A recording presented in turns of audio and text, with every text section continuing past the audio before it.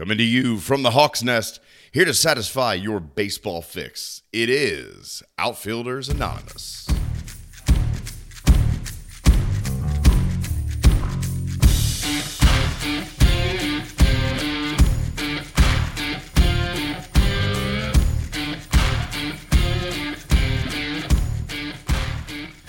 All right, welcome back, Outfielders Anonymous fans. Sitting here in the Hawk's Nest. I'm Hawk. And my buddy here, Chase, is sitting across the table from me. What's going on, guys? And we'd first like to start out episode 5, sending our condolences out. You know, there was a huge loss in the sports world over the weekend with Kobe Bryant tragically dying in a helicopter crash with his daughter, as well as, I believe, 6 other people. I think there was 8 people totally on board. 9 with the pilot. Yeah. And forgive me, I don't have the names of all those that passed away in front of me, but it's certainly tragic anytime you have something like this. But given Kobe's prominence in the sports world, you know, his contributions to the communities that he lived in and he impacted, and the new businesses that he was starting, I didn't realize until after this occurred that he won an Oscar for a short film that he had. Short animated film that he had produced. Yep.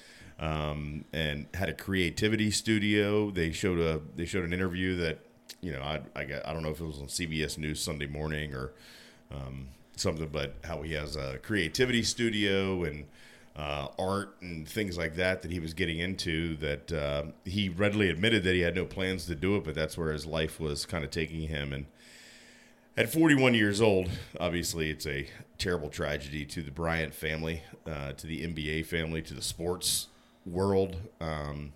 So I know I personally send my condolences out there. And Chase, I'll turn it over to you for any other words that you would like to say. Yeah, it's awful. And, you know, when the news first broke, I know some of my clients know this because one of them actually reached out to me before.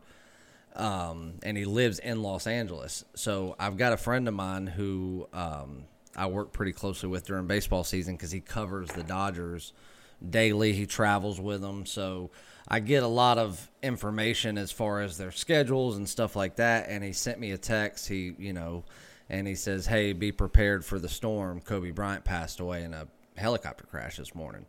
And at that time, it had not broke yet. And I'm like, this has got to be a sick joke. Well, about 30 minutes later, I have ESPN on the TV. I'm sitting in front of my computer working. You would think that ESPN would be the first one, and TMZ pops up. And I'm like, okay, wait a minute. Something's not right here. And then it was about a half hour after he had texted me. Then, boom, it was everywhere. A few hours later, you find out that his 13-year-old daughter was with him. They were on the way to one of her basketball games along with another player.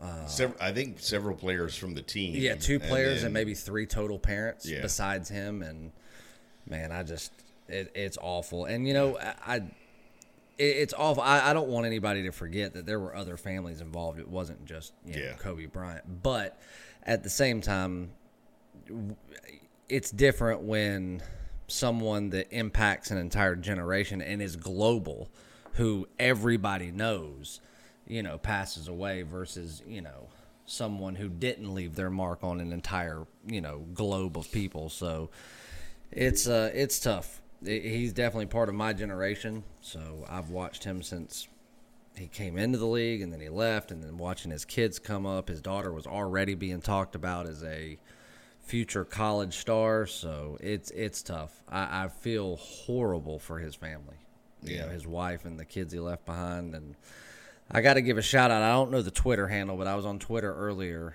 and somebody had reposted something from their Facebook account that some lady had put on there. Like, one of the people I follow on Twitter had posted something about Kobe Bryant.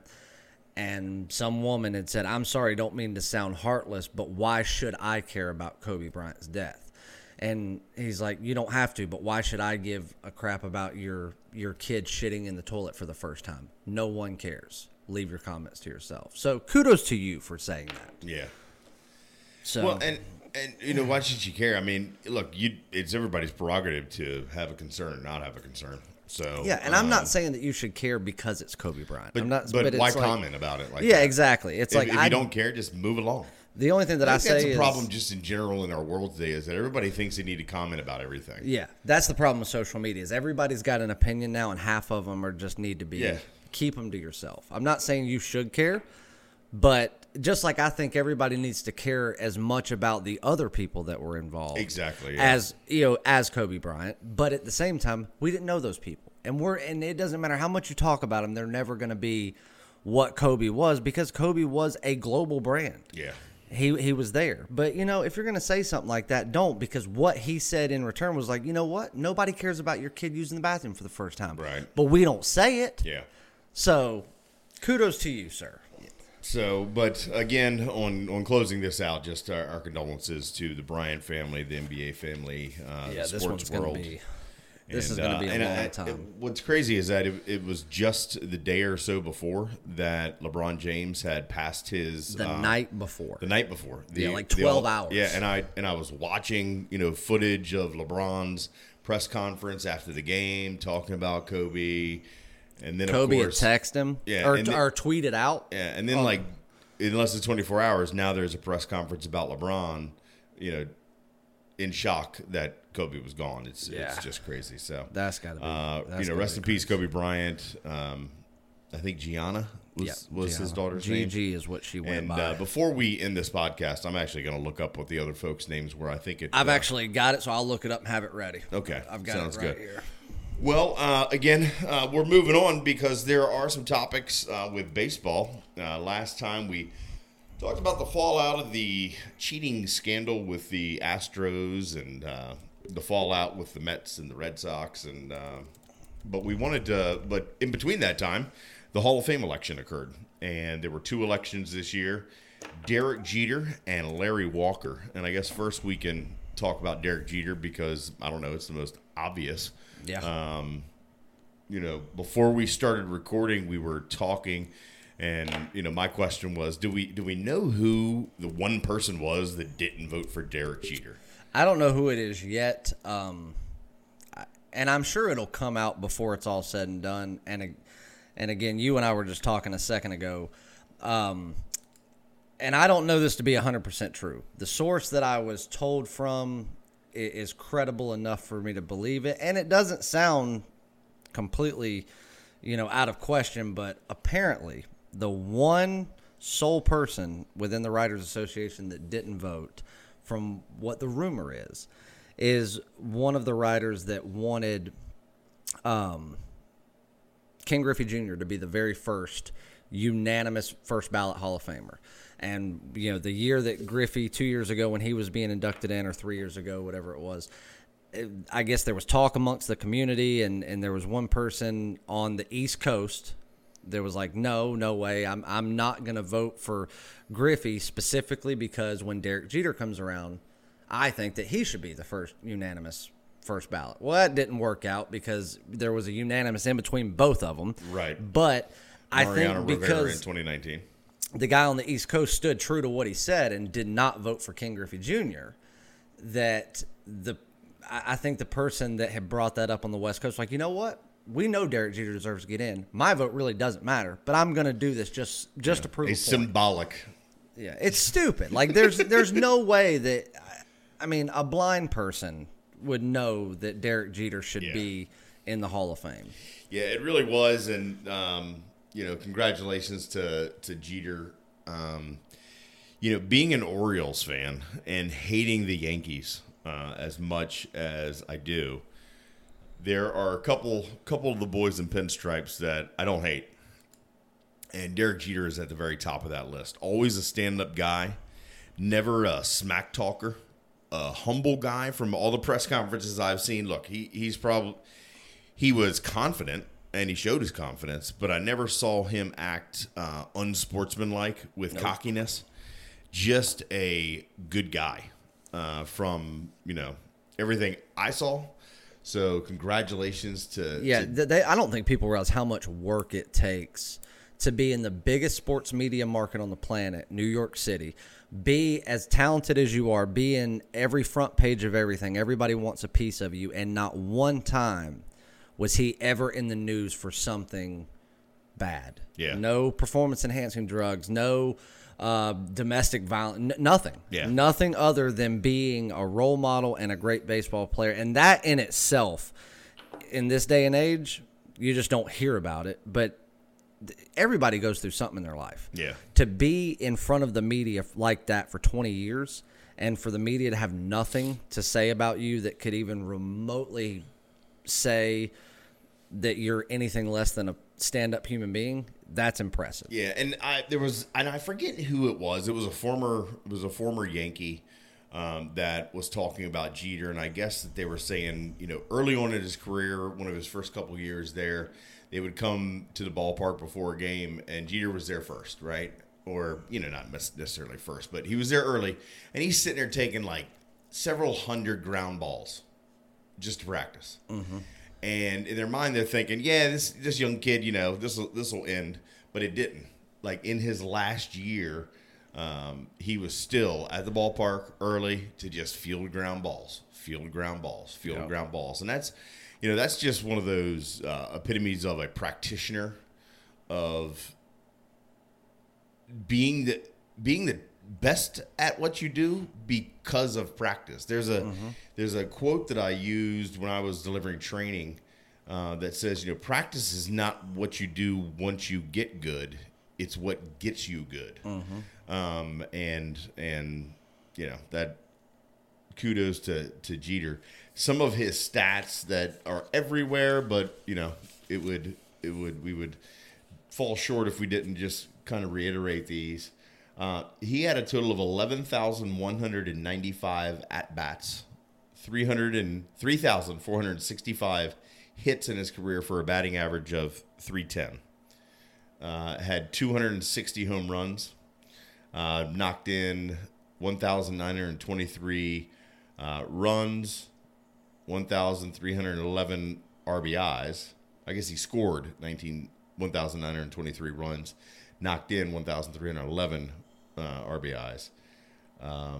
So on base percentage 377, slugging 440. So clearly, no question, he's a Hall of Famer. And what's crazy is if you look at people like, we'll take Derek Jeter obviously as an example, but let's look at somebody like, I did not know he was born the same year I was. He was born in 74, so he and I are the same age. And clearly we've accomplished about the same. Yeah, exactly. Can I borrow $40 million? Because that's probably what he's got in his normal checking account. Just in his pocket in cash. Yeah. He's just like rolling. Let's look at somebody like, I don't know. Let's take Mike Trout, for instance. Like, Mike Trout is like somebody that's making SportsCenter's top 10 on, a weekly basis during the season. And somebody made a comment the other day that actually stuck with me, as they were like, you didn't see a lot of that from Jeter. You didn't see the top 10s every week. It would happen a few times a season where he would make just an incredible defensive play or a home run in the clutch or something. But even though you didn't see that, is where, because some people were actually questioning. They were like, well, God, I can't remember. Like, if you're a Hall of Famer, you should be able to think back. If you were around for someone's entire career, you should be able to think back to at least 10 instances where they made like the play of the century, right? Well, Derek Jeter was consistent every single night. He was on base, he was getting runs, he was playing, and he was doing it in the toughest market there is. Yeah. So that really stuck with me. They were like, yeah, he might have not been SportsCenter's top 10 every night, but he was the most consistent player on the field every time he took the field. And when it came time to be that clutch guy, he was it. In the postseason, I think they said that he's got more postseason wins than anybody like right now. Like, how many games has he played in the postseason? Let's look that up while we're going on. Yeah, there was one play, and I forget what they nicknamed it, but it was in the World Series, if I'm not mistaken, and he dove into the stands. No, he basically, I think he cut off a ball from right field You're talking about first base and threw it backwards to home plate to cut off the run. Yeah, I remember that play. They called it the scoop or something like that. Okay, so here we go. In 158 postseason games, that's the equivalent of a full season by 4 games. He played an entire season in the postseason. 200 hits, 20 homers, 18 steals with a 308 batting average and a 374 on-base percentage and an 838 OPS postseason. Yeah. That's crazy. And how many World Series did he win? 5? Yeah. Yeah. Well, Hall of Famer to say the very, very least. Jeter, I'd tip my hat to you, of course. Well-deserved induction into the Hall of Fame. Yep. I think before we started recording, you had said, it'd be great to get to Cooperstown for that induction, but you probably won't be able to get a seat in the state of New York. No, somebody actually made a comment on MLB Network the other day. They were like, because fans come out every year for this isn't just, hey, Derek Jeter's, was my favorite player. You're still going to have those like you do for everybody that gets inducted. They're talking about this being more of a celebrity event. Like every celebrity is going to be there because they recognize Derek Jeter as one of the best to ever play his sport. Yep.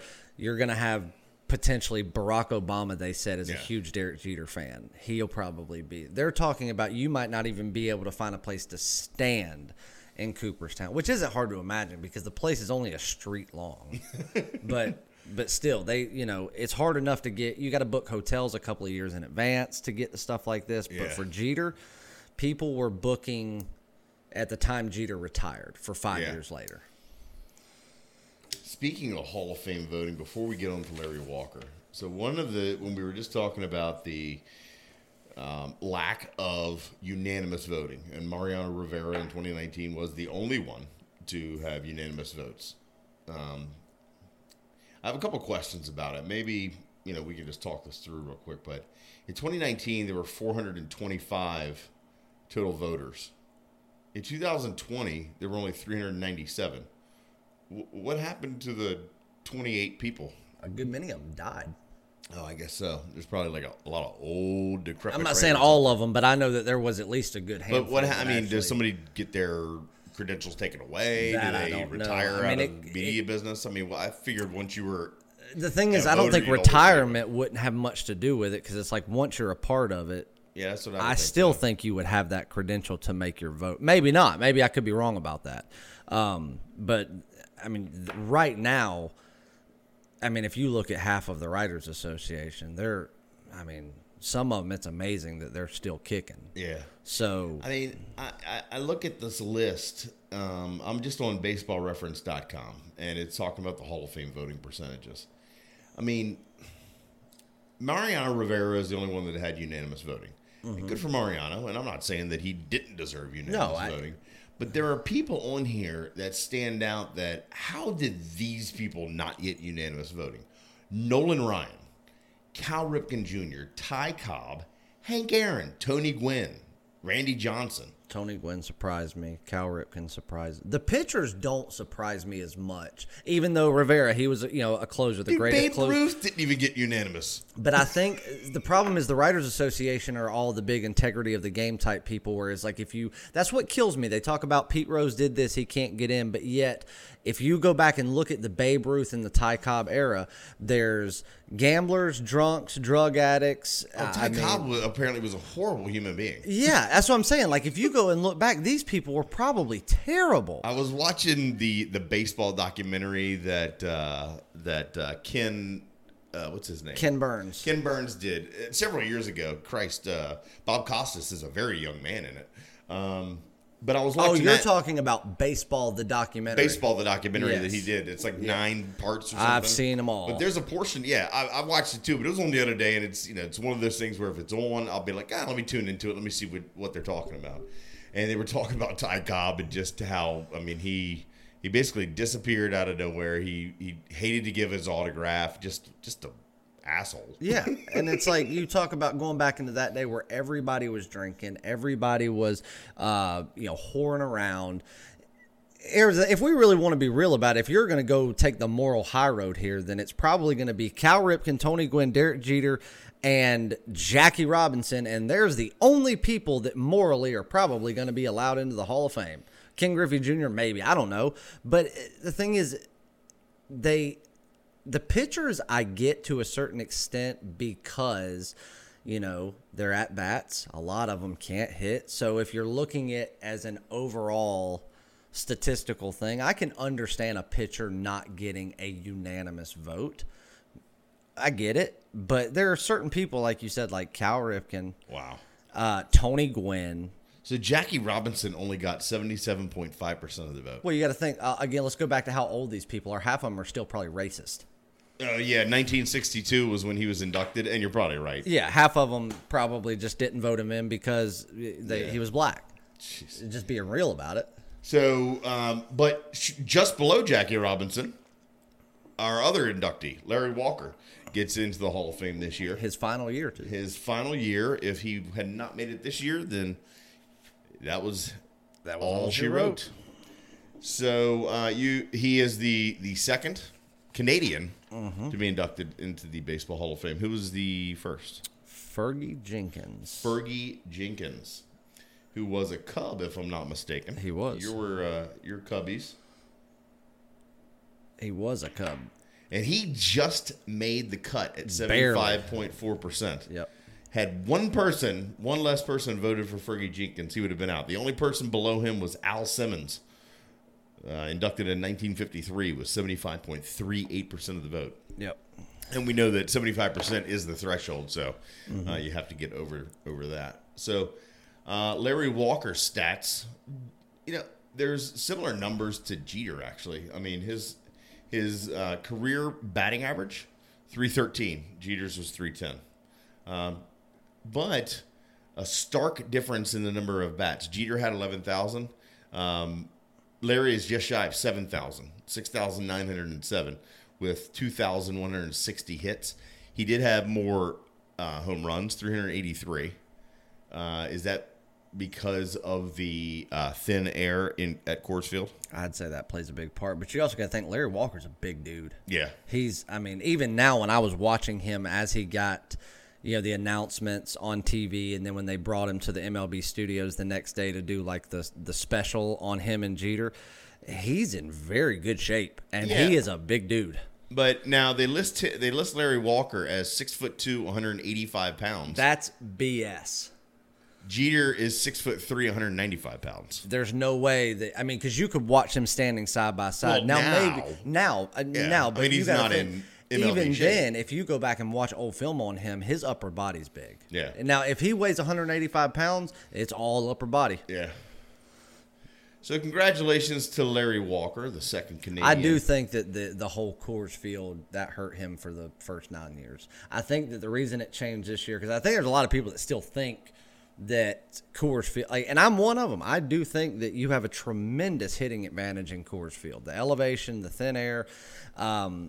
But I think now with players coming up through that Rockies organization like Nolan Arenado and people like that are destined to be Hall of Famers, if they don't start changing it now for someone who played the majority of their career there, then it's now kind of like, okay, well, if you play for the Rockies most of your career, we don't care about your numbers you're not in because you're just at an advantage. And who's to say that the next Mike Trout doesn't end up in Colorado? That also hurts the Rockies organization because nobody's going to want to play there. Yeah, I'm scrolling down here just to see if they break this out by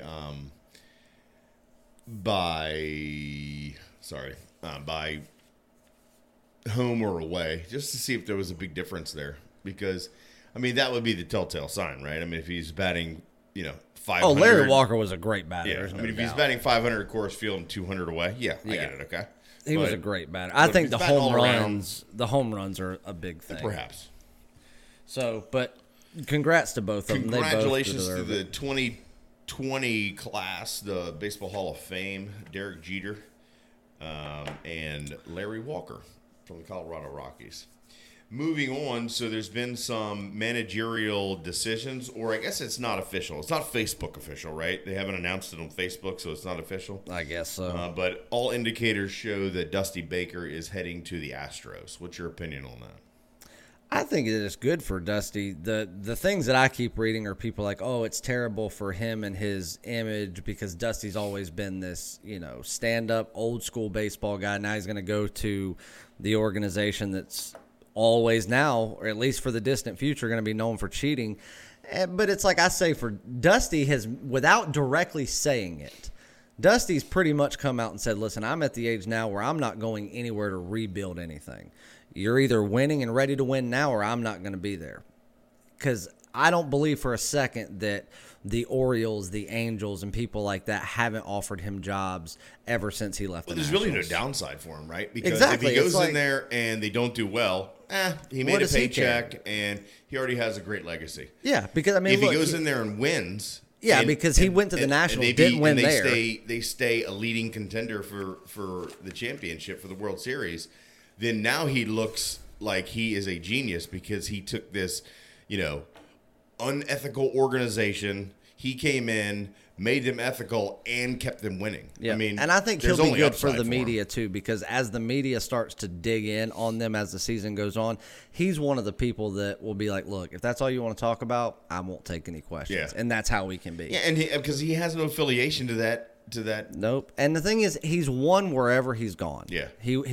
They were winning at least enough when he was with the Cubs, even though he wasn't the manager. He's extremely well liked. Yes, baseball loves him. He was winning when he was with the Nationals. He could never get the ring, but he's done well. But it's like you said, I'm not rebuilding anything. I'm either done or I'm going somewhere where I can win now. The Astros still have World Series talent. Yeah. So we'll see. We talked about it last time. I mean, they have top caliber talent that didn't need to cheat. No. Yet they did. And then,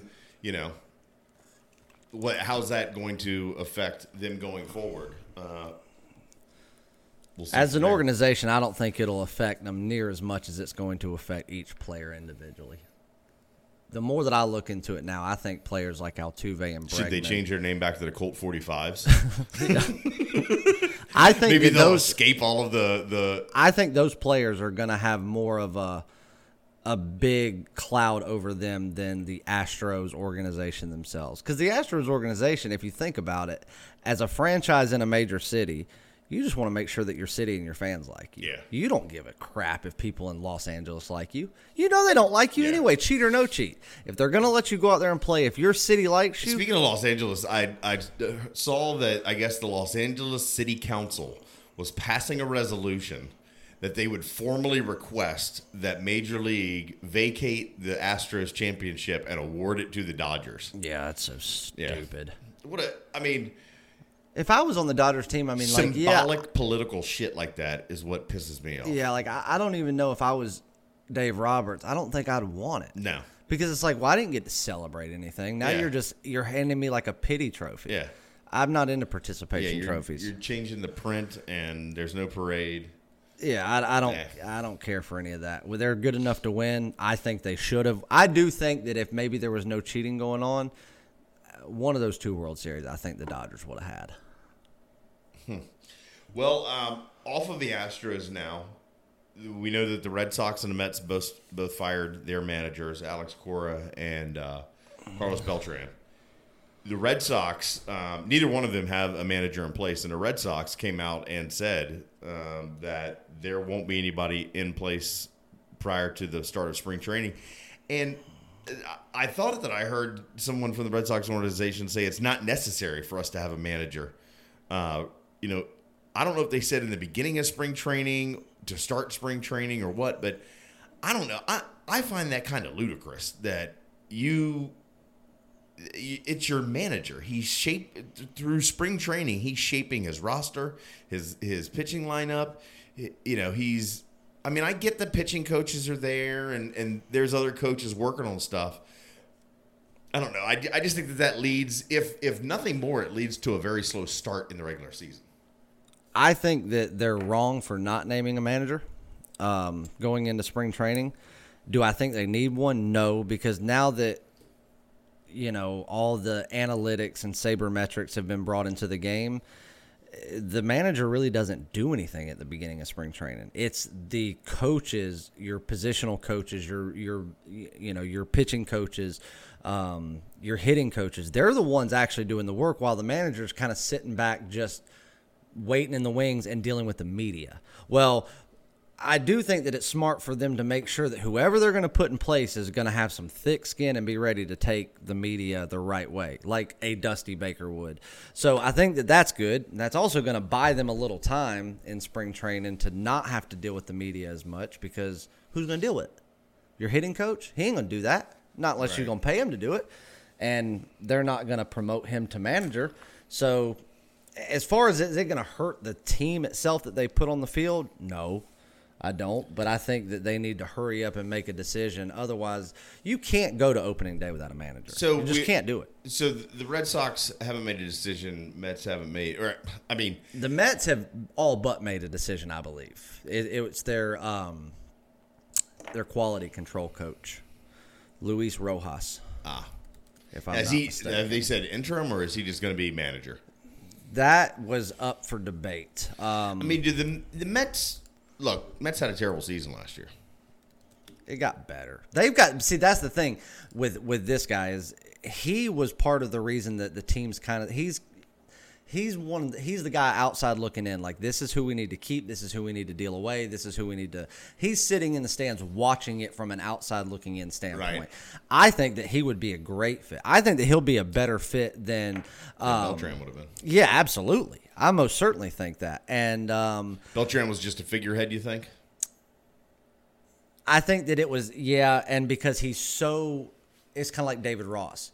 He's only been out of the game 2 years. He's still a fan guy. People like him, so it would be good for their organization. But it says right here that the Mets are actively searching for Luis Rojas' replacement as quality control coach.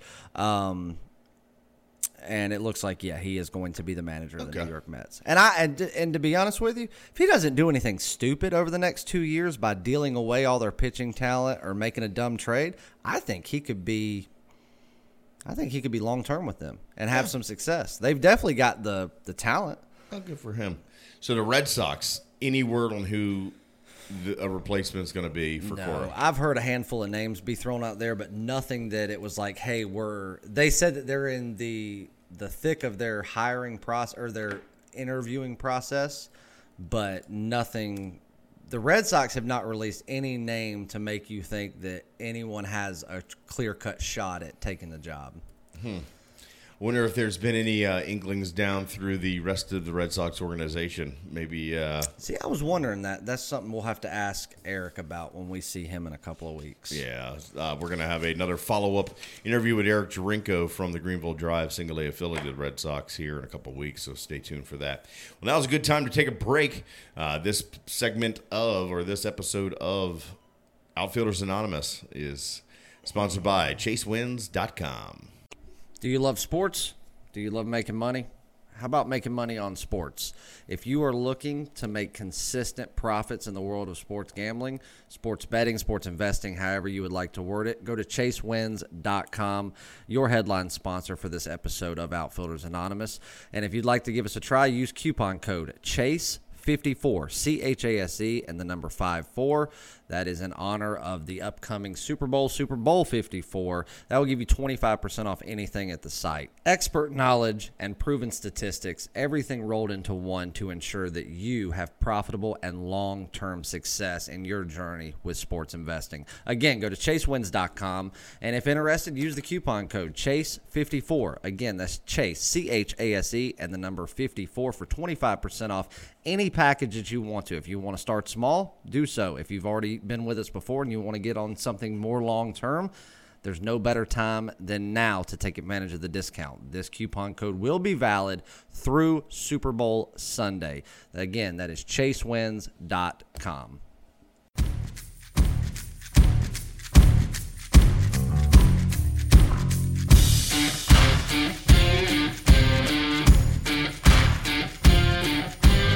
All right, welcome back, Outfielders Anonymous fans.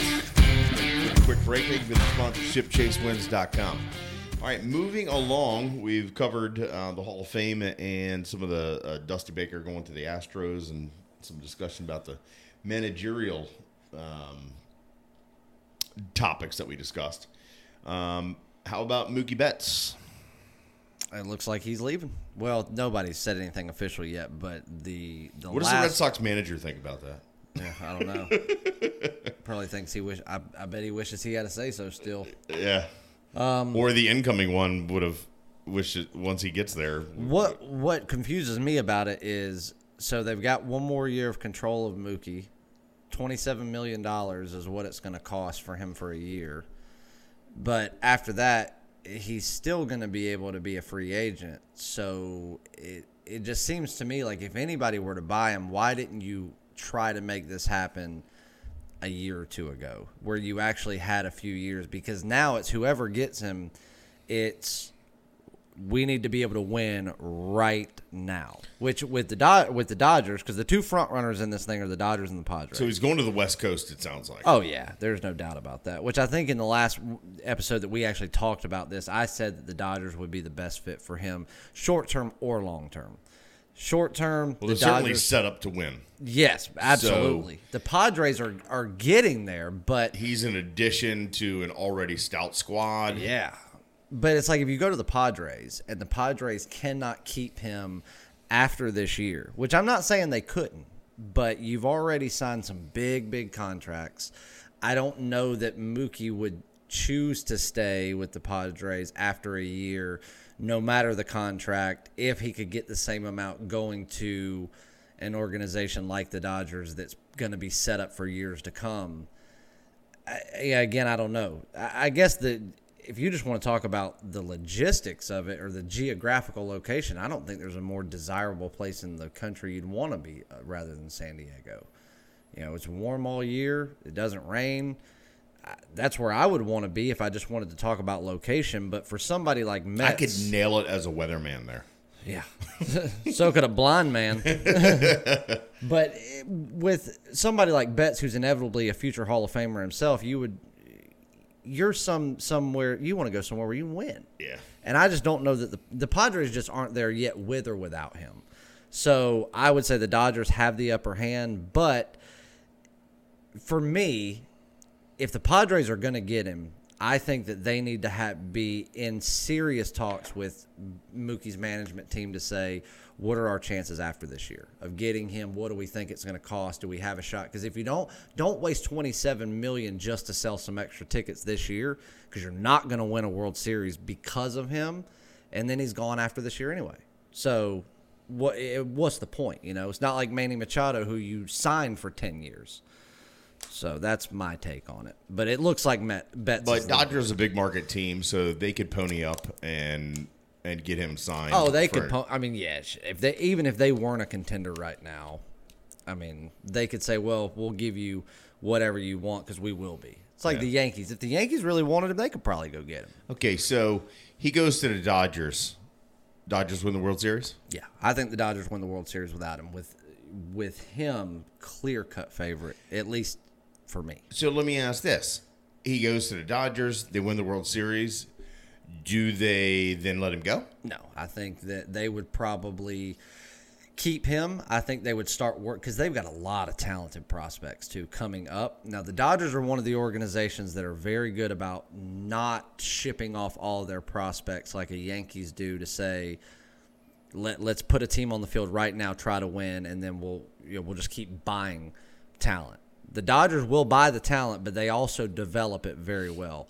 I think they would release some talent, and I think they would start working on their pitching again. Obviously, you just have Clayton Kershaw and people like that, but some of their more veteran pitchers, or even their guys like that are still fairly young, they may start dealing some of those guys off because Mookie's young enough to play 10 more years, where he's worth a 10-year contract. Yeah.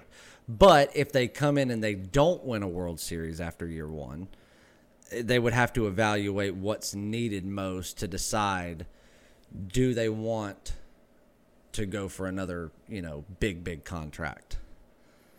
I think that'd be a good fit for him. Originally from Tennessee, so West Coast, but I'm sure he would enjoy living on the West Coast anyway.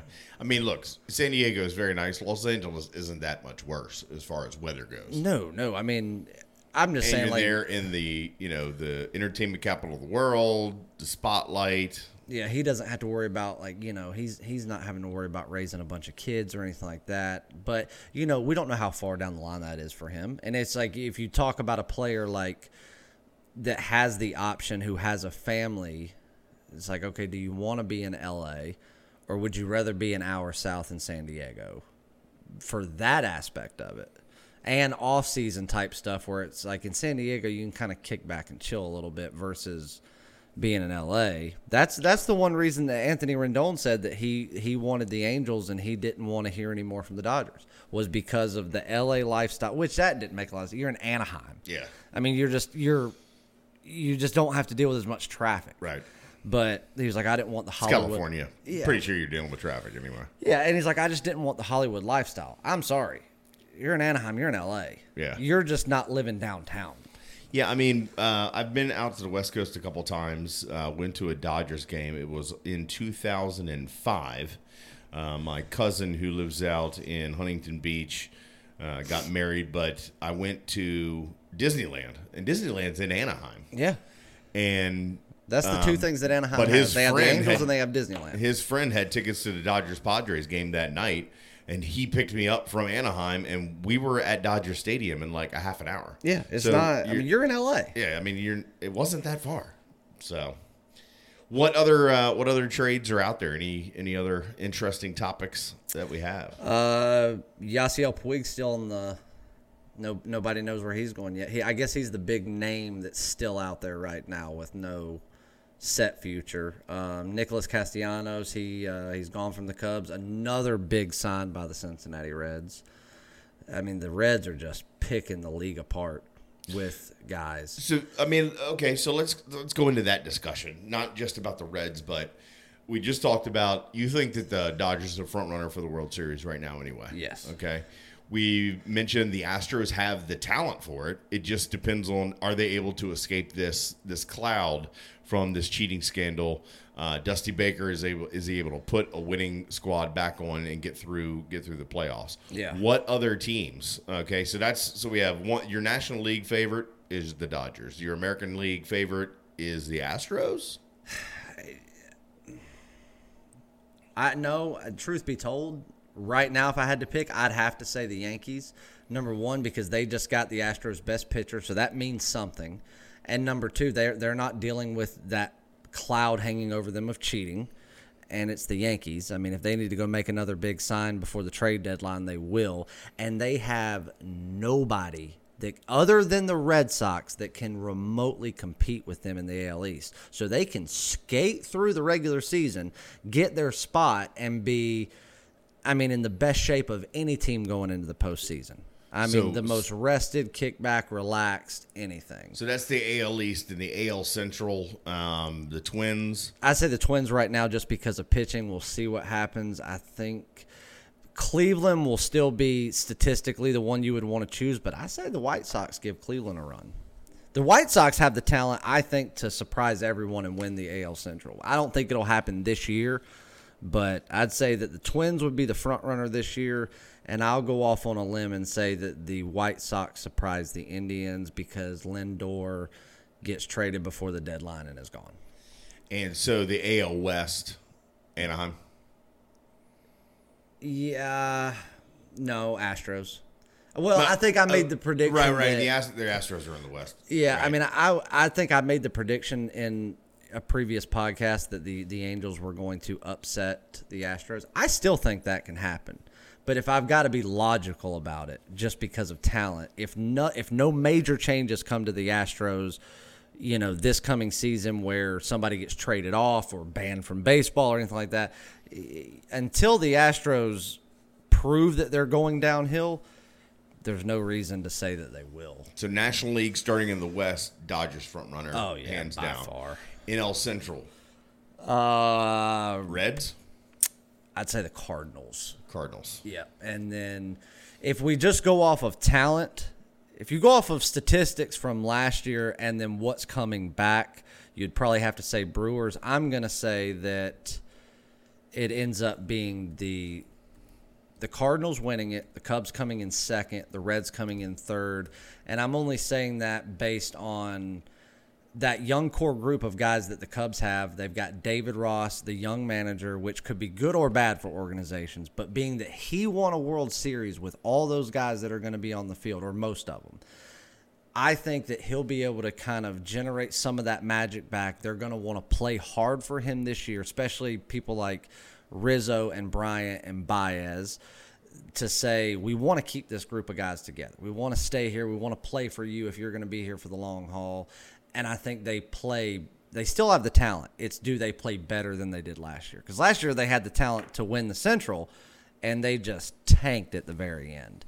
And then I think the Reds are a very, very close third place. And if anything that flip-flops, I say that the Reds would jump the Cubs and take second place. All right, we'll come back to another question that I have, but so let's go to the NL East. Nats, Phillies, Braves, Marlins. I would say Marlins. Yeah, they don't count. The only thing they got going for them is their owners getting inducted into the Hall of Fame. Right. I'm going to have to go back with the Braves, to be honest with you. I think that the Nationals have the talent to do it again. I think that the Phillies have the talent to make a run. I think that's going to be the most competitive division in all of baseball this year. Well, that was going to be my follow-up question. The NL East, you think, because when we were just talking about the NL Central, you have the Brewers, you have the Cardinals, you have the Reds, you have the Cubs. And all of them seem like they can be contenders. Mm-hmm. I would think that would be the most competitive, or at least the most fun to watch. I think that will be the most competitive in, like, dog days of summer.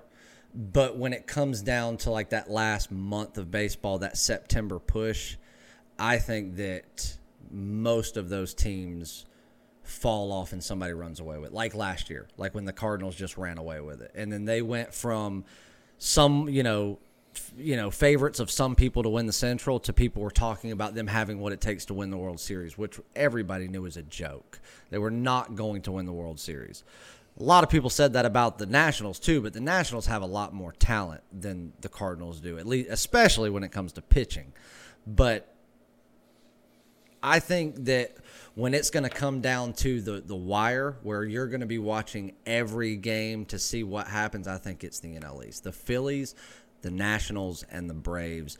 The Braves lack a little bit in pitching, but they make up for it at the plate. The Phillies are just going to be that thorn in everyone's side. The Nationals, it's all going to depend on if they have the full package. They're losing Rendon. We'll see what Scherzer does this year because, again, at his age, does he do what he did last year? Does he have an off year? All that comes into play. I think that the young talent for the Braves is just hard to beat. If they did it last year with what the Nationals had, they can most certainly do it again. All right, so we've talked about quite a bit today. Just got a little rundown of where Chase thinks all of the divisions are going to end up, or at least, some insight into that. The beauty of it is it's 162 games. It's April to October. Yep. And, there's a lot of variables in there, whether there's injuries, this and that. Hell, we could have another cheating scandal. Who knows? Dear God. So we can wrap that up. In the beginning of this, we had talked about, obviously, the tragedy with Kobe. Yep. And you had stated that you were going to look up. I've got it right here in my email, and there's a little on this thing. I don't know how much you really want me to read, but each person, obviously Kobe and Gianna Bryant, there's not much we have to say about them. Everybody knows who they are and stuff. One of the guys that I guess would be somebody we definitely want to bring up on this podcast is John Altobelli. He was a big baseball guy. He had been at Orange County College, I think is what it's called, for OCC. A long time. Yeah. Let's see how long, if it says. Yeah, I know that he was he was the second person that they had announced, or I guess I should say third person they had announced. Yeah, and he coached in the Cape Cod League and everything. Like he coached Aaron Judge. So he's been in and around baseball for a long, long time. Christina, I don't want to butcher anyone's names. Christina Malzer, however it's pronounced. She was one of the mothers that was there. So it was actually her. And then the mother-daughter combo was Sarah and Peyton Chester. Era Zobayan. And then the pilot. That was the pilot. Yeah, that sounded familiar. So you had the mother-daughter, and then you had the coach, his wife, and his daughter. So John, Carrie, and Alyssa. Man, it's terrible. And if you go to CBSNews.com, it actually gives a full bio, or I say bio. It gives a full rundown of everyone, who they were, in life and then on the flight and everything, so you kind of get an idea of how big of a tragedy. Yeah, and I think that it's worth it's worth everyone taking a quick glance at that, because, like you had said in the beginning, and we've seen it, and it's because Kobe Bryant was famous. He primarily, his daughter to a lesser degree, are kind of going to overshadow the other victims in this. So it's worth just reading about them. I think that that helps keep their memory alive. Absolutely, and I'm sure there'll be stuff, like benefits that they have, or some sort of fundraisers or something, and I'm sure that'll come out in the coming days. And so for our next episode, we'll keep an eye on that, and whatever that happens to be, we'll announce that so everyone will know. Yeah. So thanks for tuning in for this episode of Outfielders Anonymous, episode 5. I had a rundown of Hall of Fame, Dusty Baker going to the Astros, Mookie Betts, some other Chase's predictions of each of the divisions. So have a couple busy weeks coming up. Looks like we're going to have some interviews. We had already mentioned with Eric Jarinko, single A affiliate of the Red Sox, the Greenville Drive here in our town here. And stay tuned for that. That'll be in a couple weeks. I want to give a quick shameless plug for myself. If any of you out there have ESPN Plus, we are entering lacrosse season, and I will be the television commentator for both men's and women's lacrosse at Furman University this year. Notably, Furman is going to be playing at home against University of North Carolina Tar Heels, a very respectable lacrosse program, on March 6th. That's a Friday at 7 p.m. And then on March 10th, which is a Tuesday, versus Penn State at 7 p.m.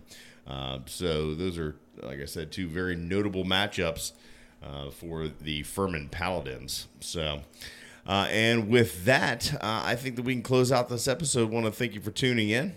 And that's all for me. I'm Hawk. I'm Chase. And we'll talk to you later. See ya.